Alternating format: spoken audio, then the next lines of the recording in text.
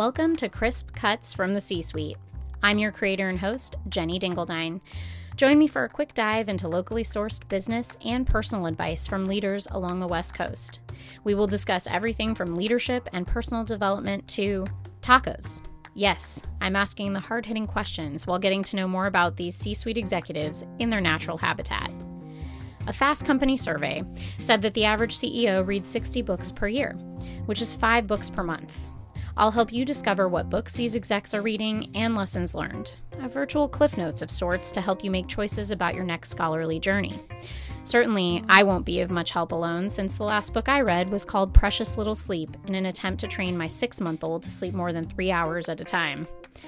The good news regarding my most recent literary endeavor is that most people acknowledge it's not merely professional literature that garners the most insight. For example, Neil Feather, CEO of SiteLock, noted that The Great Gatsby is one of his favorites. Feather said it's a good reminder to stay true to yourself and retain your core values. There seems to be a common theme within these upcoming interviews at Crisp Cuts, and that's ambition, the desire and determination to achieve success. These executives all embody similar traits, but they have unique perspectives rooted in their experiences. Incorporated magazine recently noted that there are 10 qualities attributed to highly successful people. Bear with me while I read the list.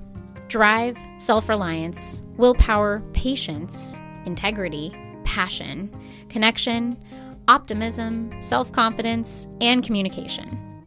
While this is quite the mouthful, I think everyone can agree they know successful people in their lives who possess these traits. You most likely possess these attributes, so I'm hoping these upcoming interviews inspire you to embrace them. Stay tuned for the first episode, which features local entrepreneur and co-founder of Pacific Foods, John Gears.